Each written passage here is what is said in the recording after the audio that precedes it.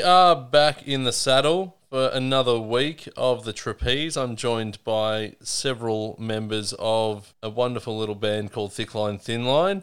If you've gotten to episode 3, you should know who they are, so we're not going to really announce anyone this week. We're just going to jump straight into it. So, welcome everybody. Thank you for coming. Thank you for having us. Thank you for being had. All right, so we're going to jump straight in and talk about the very first Thick Line Thin Line show.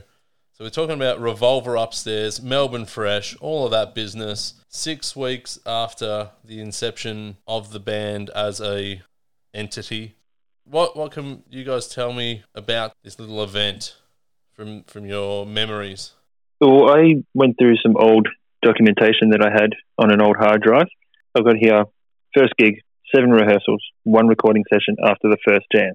Tuesday, October 25th, 2011, Revolver Upstairs, Chapel Street, Prahran. Our stage time was 9:10, and it was a 20-minute set.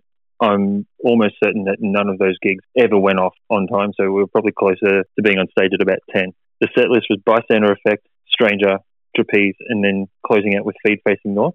I've got some notes here as well. This night, as soon as the previous band, Reflex Rex, left the stage, was plagued with difficulty. I broke my high E string getting onto the stage. Amps were not existent or just straight up broken. And all 3 stringed instruments needed to be DI'd. And then I finished that little note with awful. All right, so you answered a couple of my planned questions just in that. So 7 rehearsals and you had 4 songs together. What were your first thoughts collectively getting onto the stage together, like, aside from the broken string and having to DI, which is a pain in the ass in itself? What other thoughts can you guys all kind of share with me from your memory banks? I don't have a great recollection of anything at all except for one memory of that night, which is the guitars sounded like absolute balls because they were literally just guitars with no amps DI'd directly into the mixing desk, inclusive of distortion pedals. So it just sounded like fuzzy razor blades for some of it. Outside of that, I don't really have a lot to add apart from the fact that probably wasn't my best show. Was there any kind of reason provided for why they were doing the no amps and the DIs groove? Because it strikes me as strange. Well, they had amps. I remember seeing at least one, but I think they were like, I think Adam's recollection is correct. They were just like, hey, we've got this amp, but it doesn't work at all, so don't use it. Yeah, I'm going through photos from that show as well. There's a Vox sitting behind Benson. That's right. I remember the Vox. I don't think I had an amp at the time. Like, during rehearsals, I was just, hiring it. But I can't remember. I thought maybe we got told that there was backline, and then when we got there, it was just literally a line on the back of the stage. Like, that was the backline. Yeah, jokes. Melbourne, not quite as fresh as we thought. What about you, Benson? What are your recollections from that evening? Just corroborated by everyone else, really. What they said was absolutely factual. It felt like, obviously, that Flick Airheads, when they go in at the last bit and then all the amps are just props. You know what I mean? Like, you're just there to look cool. That's a good analogy. When shit like that happens, it, really pisses me off. I'm like, I'll take that personally. I'll, irrationally look for the target. Like, who the fuck is to blame for this? This is fucking bullshit. And I'll get really hurt and I'll get super angry and I'll take it out on the gig. I'll let it out on the gig. Yeah, so, going through those photos, while you're recounting, you can see that very emotion. In about a half a dozen of these photos, you're just fucking ropeable. It's sick. Yeah, no, but I'm not it's never fuck this. Yeah, you use it for fire. Yeah, exactly. And it's just I don't know, I have to just get through it. I don't want to all right, I'm starting to simmer up, better put that in a bottle and fucking stick it on the shelf of anger that exists in every man's chest, I don't do that anymore. I used to. But yeah, I lost too many friends and ruined too many parties, So I just nah, fuck that. Let's get the show on the road. Let's actually make it happen. What have we got to work with? 2 popsicle sticks, a rubber band and a spoon. Sick. Let's go. Let's rock. Just MacGyver the shit out of it. Yeah, exactly. We had a couple of shows like that. Yeah. I can get it. I do understand the thought process behind it. It's a tiny room, and if every one of the bands that was playing that night brought their own gear, it would have been massively overcrowded. There was limited space as it was, but seriously, like, get a backline. Yeah, it's just intentions. You know, that's all nice to, like, that's not what we meant. Like, that's fine. We appreciate what you intended, but you can't execute a showcase for shit. I'm sorry. It's what happened. You can't execute a showcase with fucking 10 bands on a Tuesday night with no backline. Yeah, it's just like, look, poor management. Yeah, like, if you're going to do that, say, yeah, correct. Those are the logistics. It's a tiny room. You know, you got this many bands. You got slot them in this many, you know, minutes each, etc. You better fucking practice all your fucking transitions work out real smooth. You know what I mean? Like, don't just wing it. Like, that's an unwingable, like, situation. You have to, like, run it like an army almost, like a military. All right, you guys are done. Get the fuck off the stage. You got this many seconds to do it.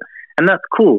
Like, I'd rather appreciate some hard ass, you know, and I have been in many of those situations where it's like, you know, you guys got to do this. You're fucking up everyone else's shit if you don't stick to this thing. And I respect that so much.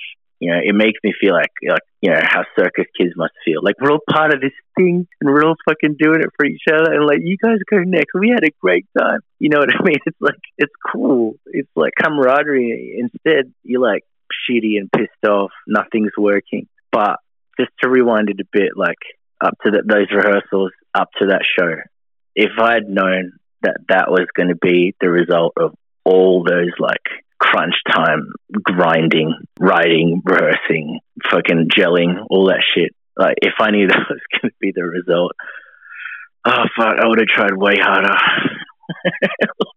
in the initial moments, because I was kind of still half in, half out. Like, I was still sussing everything out, everyone out, you know. I still didn't have, like, I wasn't all the way in yet. And, like, I knew I had a limited time to make up my mind as well. I was like, all right, the first show.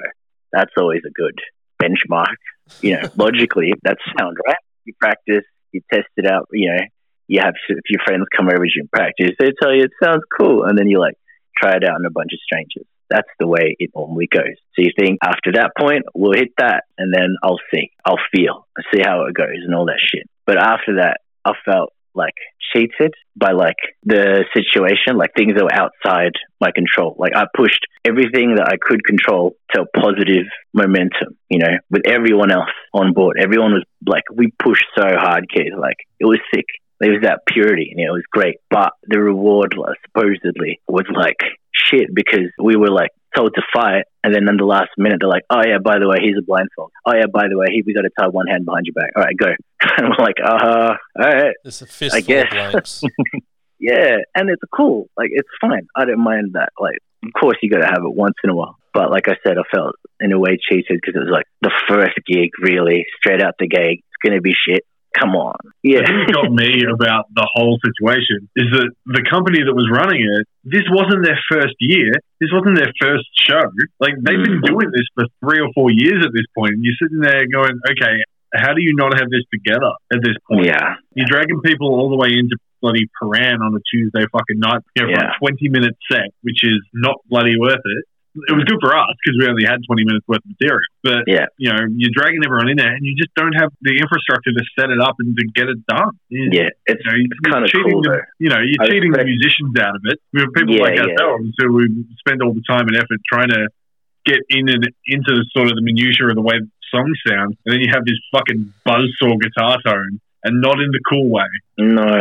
Actually, that was the thing. I remember that the guy said the amps were working. That was his first sentence to me. The amps were working. Yeah. Keyword. And I was just like, bro, cut with a 10th and just fucking hit me, you know, straight in the jugular. What is it? He's like, no amp. And I was like, all right, first of all, fuck you. I'm now going to figure out a solution. And he's like, oh, we've got one. It's a direct in, you know, DI. That is not a solution. Anyone who's ever done any kind of audio knows that's not a fucking solution. How about you stand here in front of the mic and apologize to everyone? How about that? I'll take that, and then I'll plug into the DI. I'll be more than happy to do it after you do that. But, you know, that's just me being ridiculous and dramatic. Like, I would have loved to see that. If he was just like, oh, sorry, the sound is terrible. It's our fault. We suck. Everyone was like, yay. You would become the hero of musicians everywhere. Yeah, if you did that, you'd be like, you know what, man? You just have bad days. We get it. Everyone has a bad day, but thank you. I appreciate you sharing your fucking inadequacy in front of everyone else. Because now we have to do that. See how this sounds? This sounds like dog shit. And you're like, yeah, we rock, we cool. It's like, nah, man, we're fucking furious, dude. We can't wait to burn through these 20 minutes of bullshit. Listen to that. That sounds like collapsible stage. Yeah, I'm like, this. See that? That sounds like fucking sadness, dude. Fuck you. But fine for a first show. I like looking back on it now. Seriously, I don't wish for anything else but that. It was a perfect show. And like in a closing your loop kind of perspective, thank you, Melbourne Fresh, I guess. Whatever the fuck you're still operating nowadays, whatever. I don't give a fuck. But thank you for that. That was nice. Nice little memory for our first gig. We will never forget it. Really. I have one positive thing to contribute. Absolutely.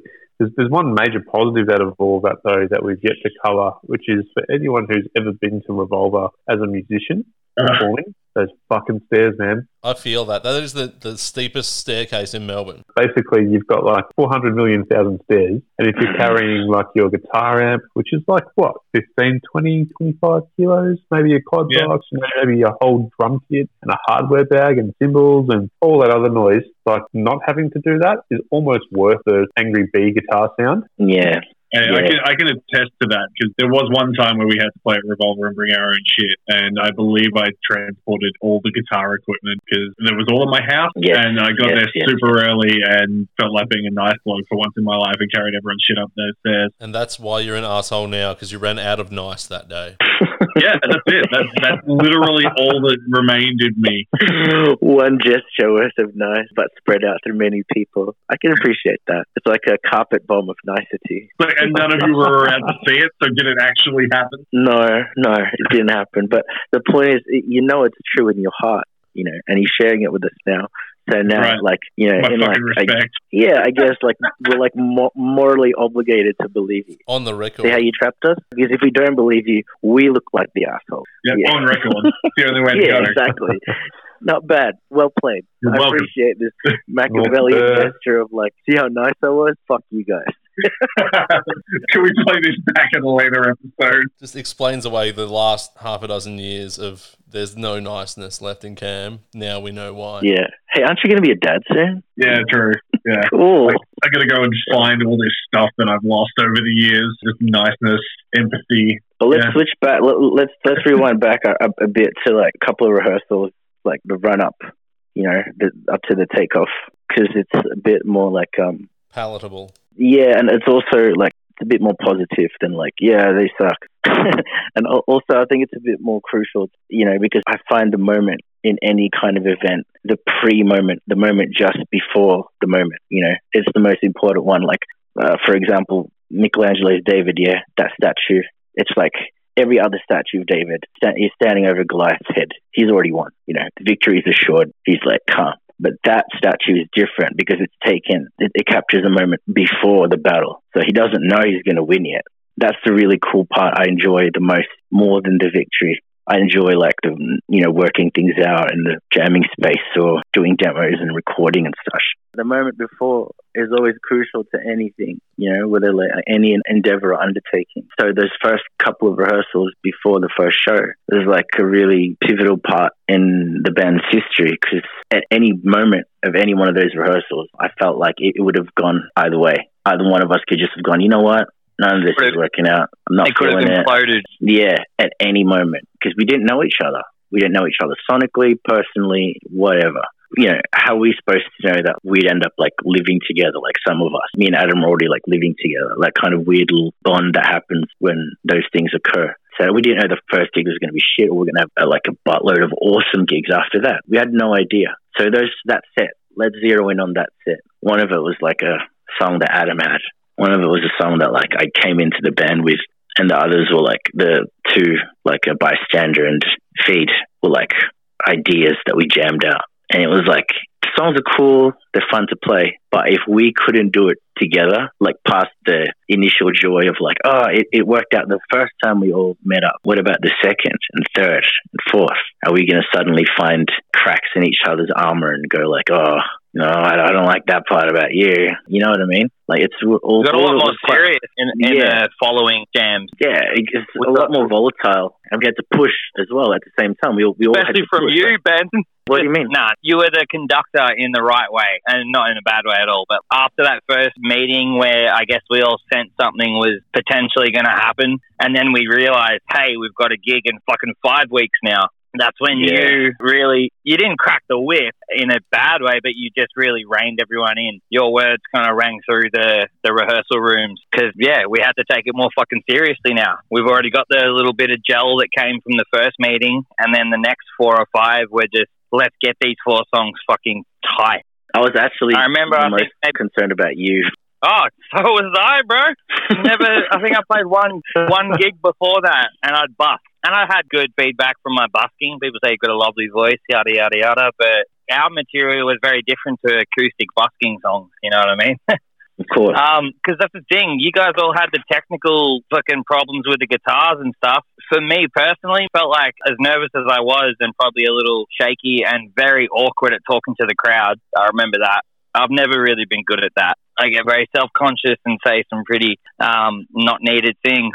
But vocally, that was further down the track. The first few shows, though, I just would say really like awkward, like not needed stuff. But vocally, I felt I actually did alright in that first gig. But sadly, all our fucking instruments failed and we DI'd and all the rest, like you were saying earlier. So, like, for me, I felt okay. But overall, it wasn't the greatest gig in our track record. I would definitely say that. I just saw your name, Keith. That's brilliant. Yeah, the names have changed a couple of times since the start. Chris, elder daughter? What is that, bro? Well, it's because it's elder son. Oh, my God. Oh, my God. Really? Come on, Josh. Come on, man. I love you so much. That's amazing. Is that? Are you being for? Are you fucking? Are you real? What am I not? Genuine. Just keep talking. I sadly am. What is elder daughter? Why am I not getting in? It's because it's elder son. Shut up, everyone. Just keep talking, Josh. Please, just let me have a little bit more sweet. I have sweet fucking ignorance. Elder laughter. Elder daughter. Is it just older daughter? Close. Oh, you're so close. Do you want a torch? You can find your way out. You're so close. Please help me. Please you want a help shovel me. and a torch. Oh, dear. About a canary. Maybe canary, Josh. What does it mean? Tunnel. You can get what out. does it mean? The double rainbow. What does it mean? It's all right. Don't worry about it. Oh, God. So intense. Thank you. It's like a triple rainbow. Thank you so much. I just used in my pants all over, Josh. Thank you. I got a query with you, Benson. No, did we? I cannot. That's why I didn't add these into the royalties spreadsheet that Aldi did. I can't remember what I wrote. If I ever wrote anything. Is what you wrote. No. This is what you wrote. You didn't write any of bystander. What you wrote was half of feed, and I wrote half of feed. That's what I did. For the lyrics. I remember I did trapeze because that was my little project at the start. Yeah. But I wasn't sure on feed. No, trapeze was your test run. It was like, all right, he can have the lyrics. My shit, baby. He's young. Let's see what he does with it. Go. With feed, yeah. I think I wrote a majority of the verses in feed, yeah? Yeah. I wasn't very happy with them either. We're a well-oiled machine, all that stuff, that's all you. Watch the work. Yeah, but especially with trapeze, though, I was like, I literally, after the first jam, I got said, like, here's the outline of the song. Fuck it. Did we record it for me? I think we did, and I listened to, like, a recording back to it. I was so scared that my lyrics would be incomprehensible and like everyone would be like, what the fuck, dude? Like, but you got a tattoo on your body, Keith. That makes me so fucking happy, bro. Yeah, man, absolutely. Has it ever answered your query? As a boy that... Answered your query? Yes, you did. Thank you, brother. Okay, cool.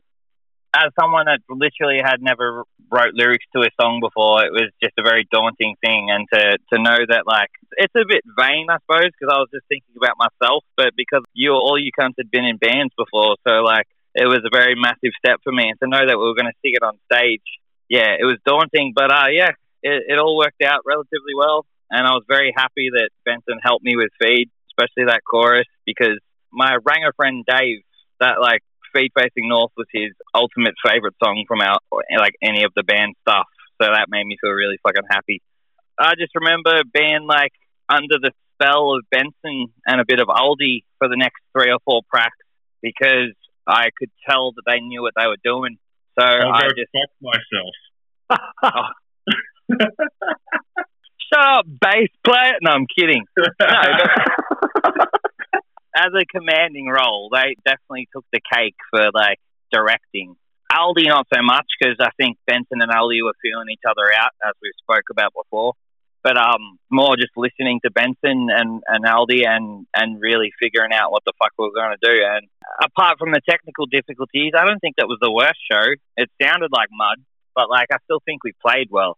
Maybe not you, Aldi. I heard you say before that you didn't have your best night, but like a first gig's always going to be the first gig.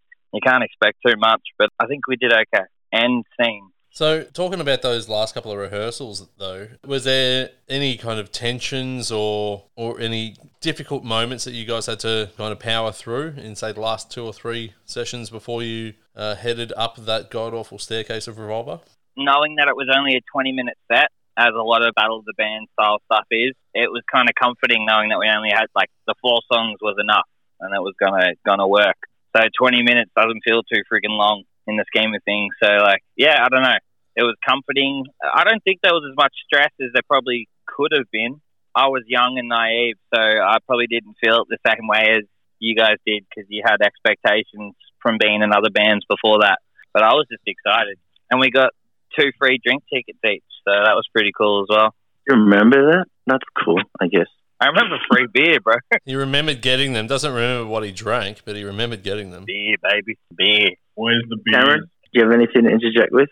I kind of just remember one of those rehearsals being in that tiny padded room at the Jam Tin. Yeah. I think we've got photographic evidence. That might have been the second, maybe the third rehearsal. And I know we were working on in that room. We were working on Stranger in that room as well, I remember. Yeah. Because I was fucking up Josh's vocal, because I was trying out backing vocal, and I remember me emulating his lines and it fucking him up. And that was definitely in that room.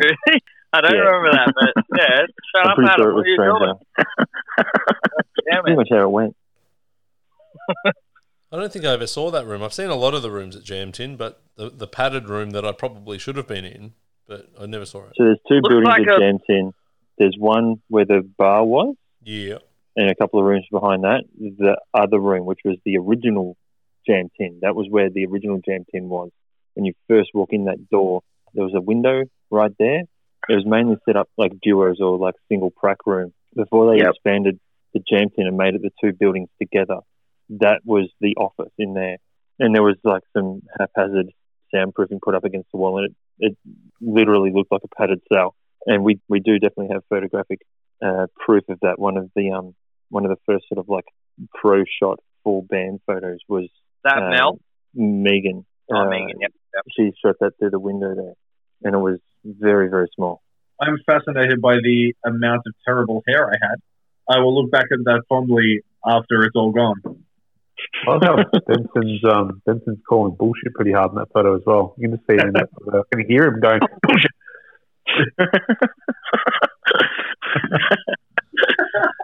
I'll never look at this photo the same way again. It's funny. Just That's absolutely funny. Perfect. Speaking of terrible hair, my hair on that kind of looks like Nicolas Cage's My Hair is a Hawk, but from the back. That's against everyone's argument that they were invalid. Yeah. I was looking back through a lot of our old photos and stuff, Adam. You're a fucking photogenic band boy, to be honest. Like, you always look like, I don't know. He's just got like this photogenic quality about him. Yeah, he's sexy, man. Thanks, bro. I don't know, Zaman. You were quite the handsome young man yourself. I just put one through to our little group chat that I think everyone needs to remember. The mullet. What's that? Side mullet. There's actually one of you, Josh, probably from that same rehearsal. I don't think we had many sessions in that room, but there's one of you sitting all contemplative, kneeling down on the ground. I can't find it at the moment, but it's a hero shot, basically. Yeah, it is. I remember It's like the he's singing looking one at where I'm clouds. belting it, but no, I don't remember the sitting down one. Damn. I'll try I and love find it while we're on here. No, you just look fresh. We'll make a nice little gallery once the episode's gone to air. We'll put a little collection of the photos so the listeners know what the fuck we're talking about. Yeah. Because they are really nice and photos, except the one of Josh's side mullet. That is not nice. That is spectacular. Benson's old place as well. Hell yeah. And any Coheed fans out there will see my fucking left forearm. Get amongst it. I'm counted in. I have to confess that I was very late onto the Coheed bandwagon. That's all right. We got you there eventually. But that surprises me, Cam. I'm What's definitely fucking wrong with you, now. Cam? I don't know why I didn't pay Fucking wrong with attention you? to Boston back in the day. But yeah, fantastic band. I got them tattooed on my skin for a reason. They're phenomenal. Absolutely. But back to another fantastic band. You guys, I like segues. Not the scooter, just the speech, which I'm seeming to fail at. But You're looking for the sentence called method of diversion into another topic. Segue. absolutely, that's it. That's what I like. I don't like the two-wheel things that look like I'm going to break my nose every time I think about standing on one. It looked very cultish to me. Every time I see one Segway, I always expect to see 100 Segways somewhere with like white people all wearing white clothes and just like all segwaying real slowly to my direction, all saying one thing. That's like this weird nightmare that I have every time I see. For the greater good. Yeah, exactly. I'm really disappointed you said that's a nightmare that you have because I think we could work it into a music video later down the track. No, don't do that. Oh, that'll fuck me up so hard. I will show up. All right, I'll bin that idea. This is sleep paralysis demons coming to life. We don't need Nah, I'll be like in a corner somewhere eating ice cream, crying into it. I don't want to know about that. That shit creeps me out. Yeah, it was just until the moment where you said that was your worst nightmare. I'm like, we could make this happen. When you guys talk about like tension, you guys experience none of that at all? Probably Adam, you said you can't remember anything. Probably just crazy elated. I was just happy that it was working. Like I was kind of high on how it was happening. Like I was sort of watching it from the outside at the same time as being in it. You know what I mean? So I was sort of focused on. What's that like? Like an out of body experience kind of deal? What's that like? Astral projection? You know what I mean? Like we actually like, yeah, right? Yeah, like because it was funny, like, there were tensions, and I'm sure later on down exploratory paths that we're doing with this podcast will probably delve a bit more deeply into them. But I remember tensions at like a personal level, but like those first few weeks, I don't really remember them being there. Like a whirlwind. Yeah, I didn't have enough time to focus on the smaller part. Okay. I was sort of like, I feel that collab, like as a whole, we really got those 4 songs down pretty fucking well before we had to get on stage and sadly have so many difficulties. But like, I don't know, Benson might have a different view, or Aldi or Cam or Adam, but I feel like overall, and there were a bunch of jam songs nearly, like as much as like Trapeze was a jam song, they all kind of worked out a lot fucking better than I thought, especially in the rehearsal rooms. Maybe not at the gig, but at least that's why the rehearsals didn't feel as tense, I suppose, because we showed up. We all showed up in our own way. That's a good point. I feel. That's a good point. We kept showing up too. Thank you. That's what I'm saying about how volatile it could have been. Is that like, the first one could have been just an initial honeymoon thing, and then the second one, like something would have happened. Something would have turned someone off in some way. All that was like, there's a really high chance of that happening all the time, in my head anyway, because that was a concern for me with the looming gig. Did we write Feed on the second track? I feel like we did. I had a couple of riffs. This is how it goes, right? Maybe Adam started, for example, Emerald, Before the Night, Feed. Adam starts off with a melody, and then I built the song around that initial melody that he had. So in the case of Feed, he has the 2 guitars, I guess panned left and right. One's going, it's the intro, da da da da da da da, na na na na na na na na na na. Yeah, and then I chose it to go to the A, because then we could play with Deftones chords in the A. And then once we had that A, we could literally drop it back to D for the chorus, for the D9, like really bring in the glory.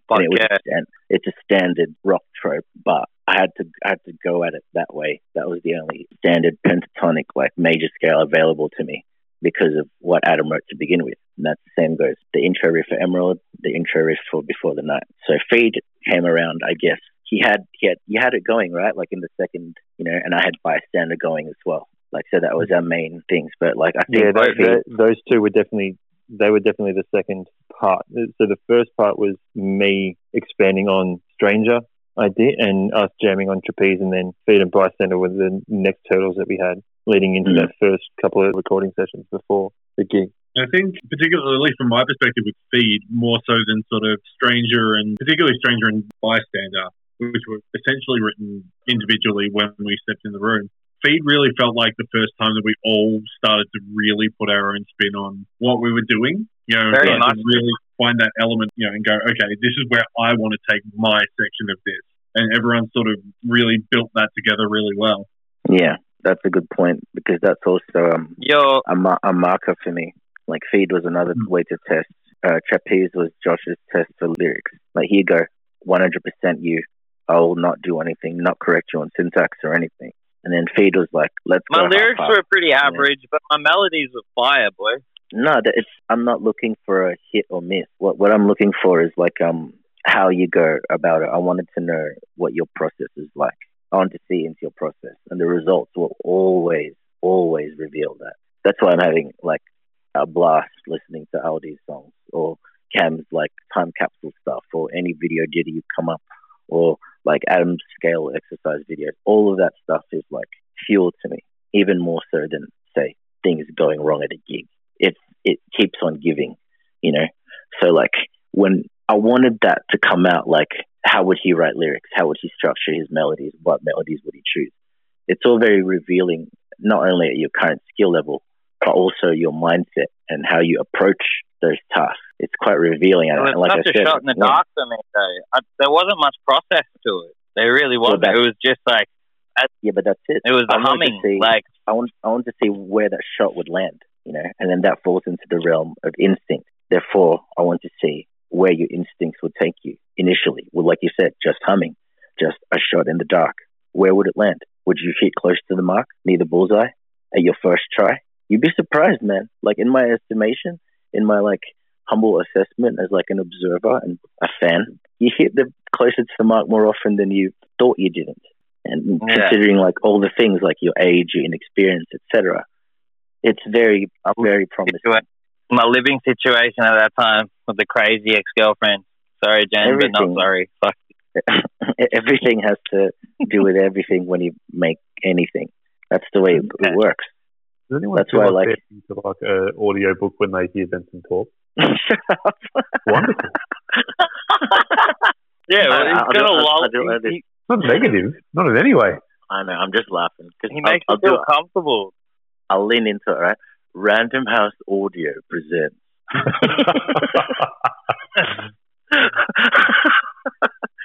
Do you think Random House Audio would be really annoyed if I used that as the official start line to every episode? Well, I mean, also edit this out, listening. But I got to say, those 3 photos you sent of me, thank you for that, Adam. You're welcome. So young. Massive derp. Second is deep throating a microphone. And third is emo wannabe. No, Josh, all 3, you look like Rhodey from Protest the Hero's little brother. But that third photo is just complete swoon. Look at that. Yeah, you hear a shot, man. Relax, bro. I'm going to put that on the Facebook right now. Yeah, I should do that. I look like do it. No, you don't. Look how look. That's what I'm talking about. That's purity right there. That's what I was talking about with your shot. Wait, is that first photo the derpy one where I'm singing? Are you like far away from your iPad? Backwards. You're like constantly yelling. Can you not hear me well? No, we can hear you way too well. That's the point. You're like yelling at your iPad. No, that's just Did it hurt you or something? I'm a loud piece of shit. No, it's fine. It's fine. Are you one of those people that like can't have a phone conversation without raising their voice? Yeah, because I can tell. So good. My family and friends and partners have always told me that whenever I'm on the phone to anyone, I literally scream. I will be quiet now, boy. No, we have to use that for like live performances. That's what I was saying about like things being revealed. Eventually, we'd have to put all that stuff we learned or the ball rolling on in the second and third practices, like especially with Feed. where it was like, that was the first time, I think, where it's like, all right, here are the roots. And unlike Trapeze or Bystander, the bass line doesn't quite follow it every single time. And mate. Pointed out, that was the first time, he's like, all right, I get to do whatever I want properly with my section. And it was also, like I said, like everything was safe. It's major, pentatonic, it's standard, like cool. Like it's pretty hard to not be cool in it. I remember that's why Tool lives there. I remember first hearing Cam's little doom doo in the second verse, I think, of Feed. That kind of completely went off root notes, and I was like, "That's fire, man!" Like, and that was Cam completely adding his source in. That's a melody. That's not a. I'm gonna make myself lead. I mean, yeah, it's like a. I've since realised that it's essentially just a different key version. I think of "Hallowed Be Thy Name" by Iron Maiden, but I'll take it. Yeah, I can hear that. I think it's "Hallowed Be Thy Name," but I could be wrong. But in context to the chords and whatever we're using, man, it stood out for me. I always remember that bass line when it comes in. I'm like, oh, that's like no root note bopping. It's a little lead break with the bass guitar, and it fucking works. That is still one of my favorite bass lines that I've ever worked on. But not even like the lead element of it, like in that second verse. There's like a rhythmic element in the first. Like I deliberately made the first verse a lot more rhythmic because if you listen to it, it's like a pulse in the background. So it's actually like counting down from 4, 3, 2, 1 with the gaps in there and all that sort of stuff. Like it was just throwing shit at the wall at that point, going, okay, well, this is how I feel like it's going to go, and it all seemed to work. Like normally at that stage, like I was doing a lot of punk stuff, so it was just a lot of pentatonic fills over the same 4 chords for 4 minutes, and that was about it. But as Benson said, it was testing our instincts, and your instinct was to go there, and it fucking worked. As mine was. That's what I'm saying. Like I was like, for example, like that lead element. I know it's not like a major part for you, but for me, it's just because you made that choice to lead instead of play bass. So in my head, I was like, this motherfucker wants to solo at some point. I'll file that away for somewhere, like for later on. That means somewhere down the track there's going to be a bass solo, or like bass centric, and like given our recent collaboration, Cameron.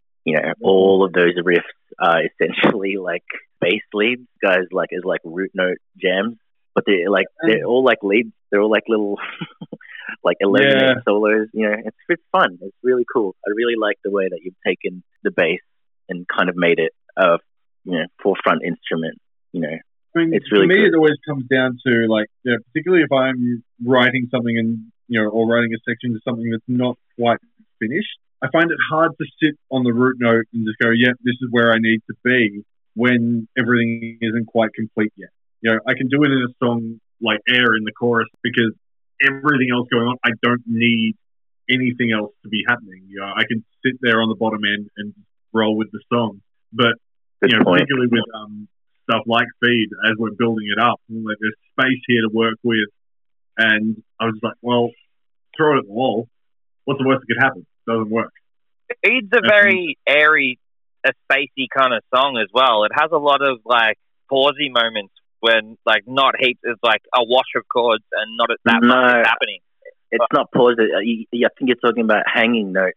There's a lot of notes that hang like chords, like that bit in the section just before the crowd backing noise, whatever. But a little bit of empty space. Yeah, like the chords just ring out, the notes ring out. I really like that. Yeah, particularly coming out of that sort of solo and crowd vocal section where it's just got that last hanging cadence before it drops into the actual chorus one more time. The shotgun bit. Yeah. It's cool. Yeah. Shotgun, Love that. Yeah. All that stuff is cool. But yeah, crazy to think really, like out of the first 4 songs, Feed was really the only song that we kind of all collaboratively put in on. The others were like still worked on by all of us, but like Feed was kind of our first venture. There's a line of progression in my estimation anyway from Trapeze onwards, where it's like, okay, Trapeze like a tick boxes for me, like we can gel, tick, everyone can play their part reasonably well for like just meeting everybody at that same moment, great. That is like a huge thing to tick off for me. Next is like, all right, let's make sure that this isn't just some lightning in a bottle situation. What happens when we actually put the work in. And that's where we got like Feed, like Stranger. It's like exercises. Feed is like one where we all collaborate together. Stranger is like how we all rework an existing song that's already done. And then like Bystander is like, can we all lock in to this one scale? Do you know what I mean? Because like that's essentially just a scale jam. Bystander is just figurine and dominant, like with little embellishments here and there, but it's still like the majority of it is like my own take on the figurine dominant scale. And that's like everybody's doing that. That's why that G that Adam plays in that whole song is like super necessary. That whole song falls apart without that constant note running all the way through it. You know, and that's like, all right. Yeah, and I'm like, does this put them off? Like, does like hearing or like living in this sonic environment where there's like fucked up discordant notes in a pop song, will that put them off, you know? Or will they go, this is actually really sick and actually like kind of clever the way it's done. It's like it's written to be like a standard kind of choppy pop song, but it's like a Middle Eastern kind of scale. I got told once that a friend of mine wanted to punch that son in the face because of that note. So that's a compliment. I'm taking that as a compliment. Good. And then punch him right the fuck back. That's one of the best backhanded compliments like to get. I remember I showed the first EP to one of my mates in the States, and he listened to it and he went, "Don't get it. This EP sounds like a combination of every fucking thing that I hate, but I can't stop listening to it." That's good. Yeah. I'll take that. Yeah, so do I. I really, really like it. Now, it just popped into my head, but correct me if I'm wrong, but were we... For the 10-year anniversary, that's got to be on the fucking sticker. Oh, fuck yeah, I'll do it. I think we had that as a quote on our Facebook page for a time. Now, correct me if I'm wrong, and it happened once or twice before. Were we already working on Air at this point as well? Because Air was the next one, and I remember working on it in that room. Yeah, but not at this point? No, because the set was the set. That was the main thing that was like my main...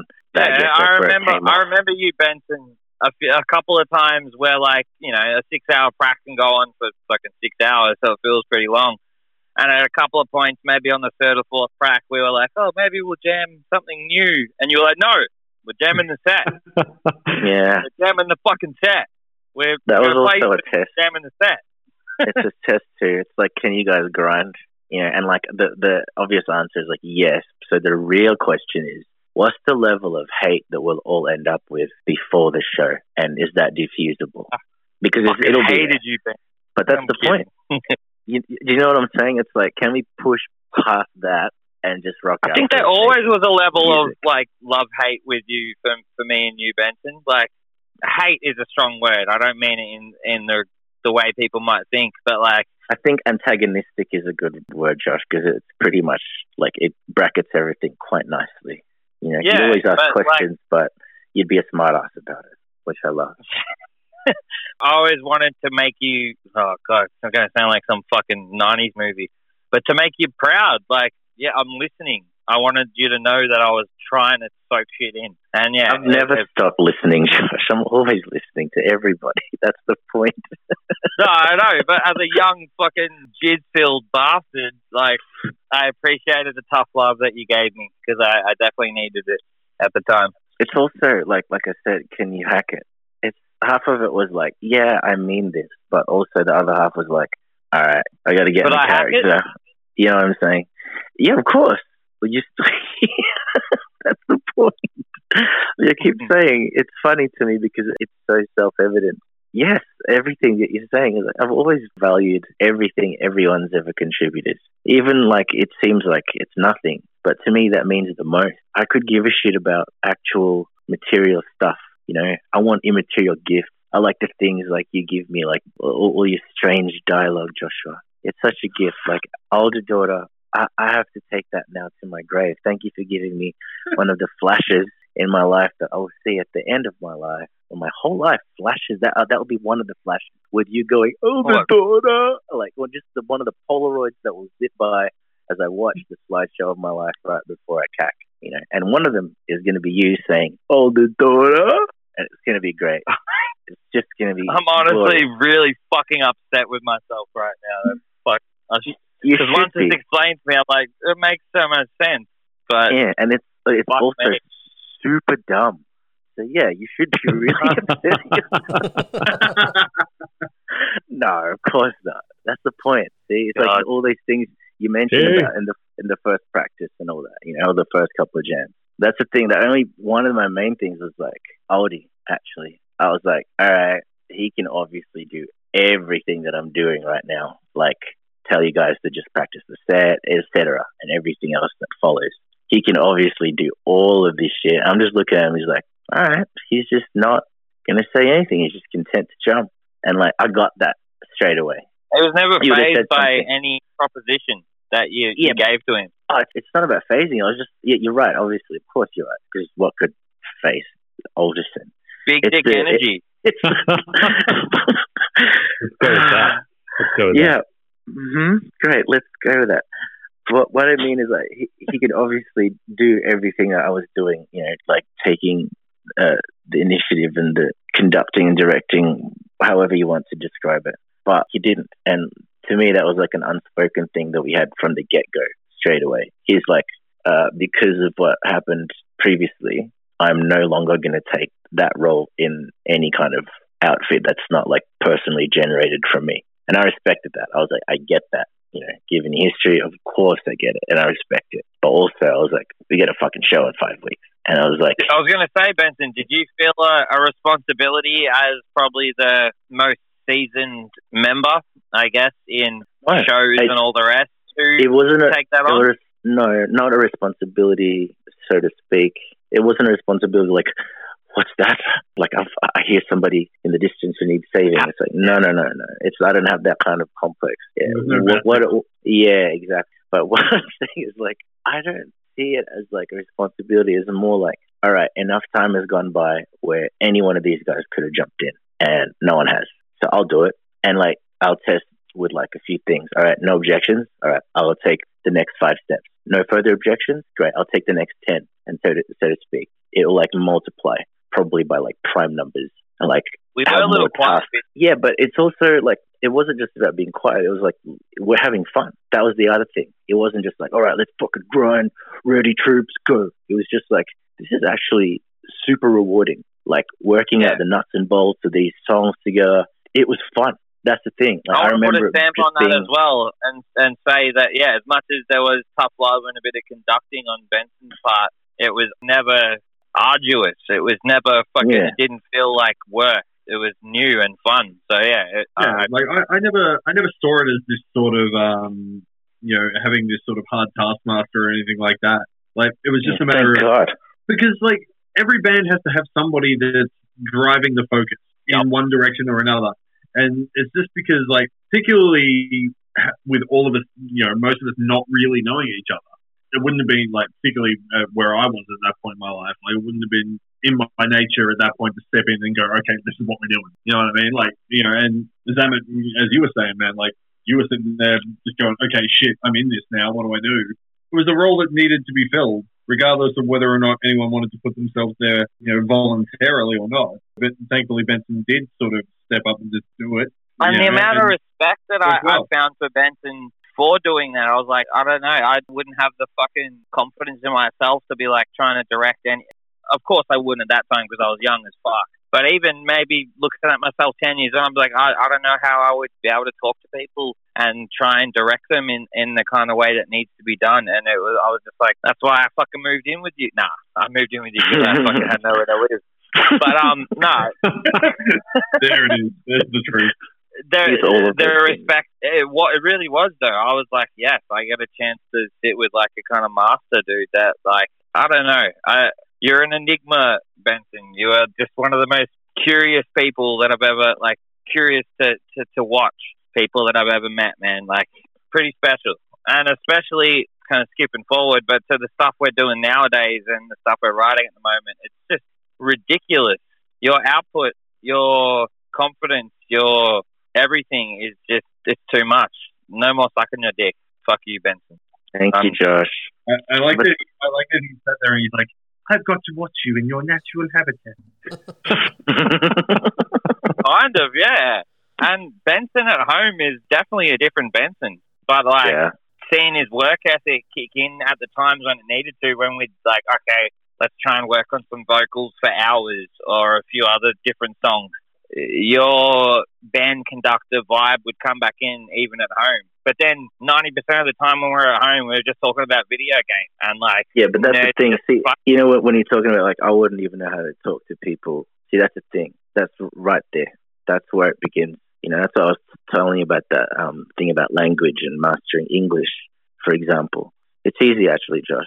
You find out what people are passionate about, and you tap into that, and then you find the point of relatability, like your entry point into their interest. And then once you lock that in, you can talk to anyone about anything. I feel like I've gotten better with that myself. Maybe not evident in this podcast, but I definitely read people in a different way, and I actually think it's because of knowing you that I probably approach people in certain different ways. I'm not as brash and ridiculous when I'm in everyday life, to be honest. Like, I'm a very caring kid. Like, I have a lot of fucking love for people, but I also say some fucking ridiculous shit. But I think I learned that from you, is to know when to. That's a massive one. You always be ridiculous. Don't not be ridiculous. You just got to choose your moments. I don't think I can help it, Benson. Good. I don't think I Neither can help can it. Neither can I. I just save it. I just save it for the right moment. Because, like, for example, to be angry is easy, but to be angry at the right person, the right moment for the right reason, that's hard. That's really fucking hard. I know, and that's like, and to have an outcome, instead of just being angry, that can happen. It's like willing something to happen. That's so when I said, "Hey, here's the lyrics. You know, here's the task. Write lyrics to Trapeze. This is our first song. It's really special to all of us. Don't fuck this up." And it's not like otherwise what? Like there's no otherwise. I'm not gonna do anything. Nothing's gonna happen. There's no consequence. It's just like, how much do you want this? Show me. Yeah. And it's not even like I said about like, oh, it's got to be hit. You have to hit everything. All the words have to be perfect. You know, it's not about that. Like I said, I want to know your process because, like I said, I forgot what purity was like. You know, you're literally like shooting in the dark, and that's cool. I forgot. I can't do that anymore, Josh. You know what I'm saying? That's lost to me. I can't help. Well, look, butterfly, bro. Yeah, Cooning. It's the same thing. That's what I was saying with like Oldie and like, you know, Cam's choices, like Oldie's choice to play drums instead of like, clearly he's the best guitarist in the band. You know what I'm saying? But that's what I'm saying. He's just content. He's just going to sit there and play drums, and he's happy. Look at him. He's having so much fun. These songs rock. Who wouldn't have fun bashing the shit out of this? I would if I was drumming for this band. Fuck, I know immediately how much fun I'd have just like smashing things out, putting my own feels. And I already have like all these thoughts. I already, you know, in all the demos that I've done, I already do that. Like that's the one space where I get to play drums for the band. And then like hearing Aldi play, you know, drums like Blush Response or something, it's like I can see where he plans to go or like where things might take him. Like if this is the first step, I can kind of hear or project where step 10 is going to end up, and not exactly lock in, but like the feeling of it is going to be like so sweet. And all these things I look forward to, and it hypes me up, you know. So that was the thing, hyping up all of these things, like all this, the 4 songs are set all the way up to the first show. Just this constant build up of like this tsunami of expectation. Like, all right, things are fucking gelling. This is sweet. I don't fucking hate these people at all, you know? This is good. I think I actually like these people. What the fuck? Might stick around for a bit, you know? And I don't do things like that, but I don't know how you guys felt, but yeah, I was always ready to bail for some reason. Yeah. I think that's in your nature, you know, like, not life, I suppose, but like, you're always wary if something's going to fall apart. You have that foresight that not everyone does. You know what I mean? I've just seen it happen too many times. You know, Aldi's seen it happen too many times. Cam's had to like make that happen with like recent. Yeah, I was in a band with a bunch of old cunts. I had no idea what was going to happen. Oh, thanks, man. That's cool. That's cool. Awesome. No worries. How's 40 treating you, cunt? That's probably a good place to wrap this up because we have many more episodes ahead of us. And thank you very much, lads, for joining me and again giving me a bit of an insight into inner workings of your little 5-piece outfit. Thank you. Hang on. I can see that Chris Alderson has his hand raised in the. I don't even know what that means. Chris, did you want to say anything? I have a question. I thought you just wanted a high five. I'm glad somebody knows. Yes, Christopher, what is your question? I forget. Please continue. Oh. Put your hand down, Christopher. You're disrupting the class. Sit down. Love you, Aldi. And as we wrap that up again, thank you very much, lads, for the chat. Okay. Ramble on, Keith. Ramble on. And we will be back very soon for another one. And yeah, cheers again.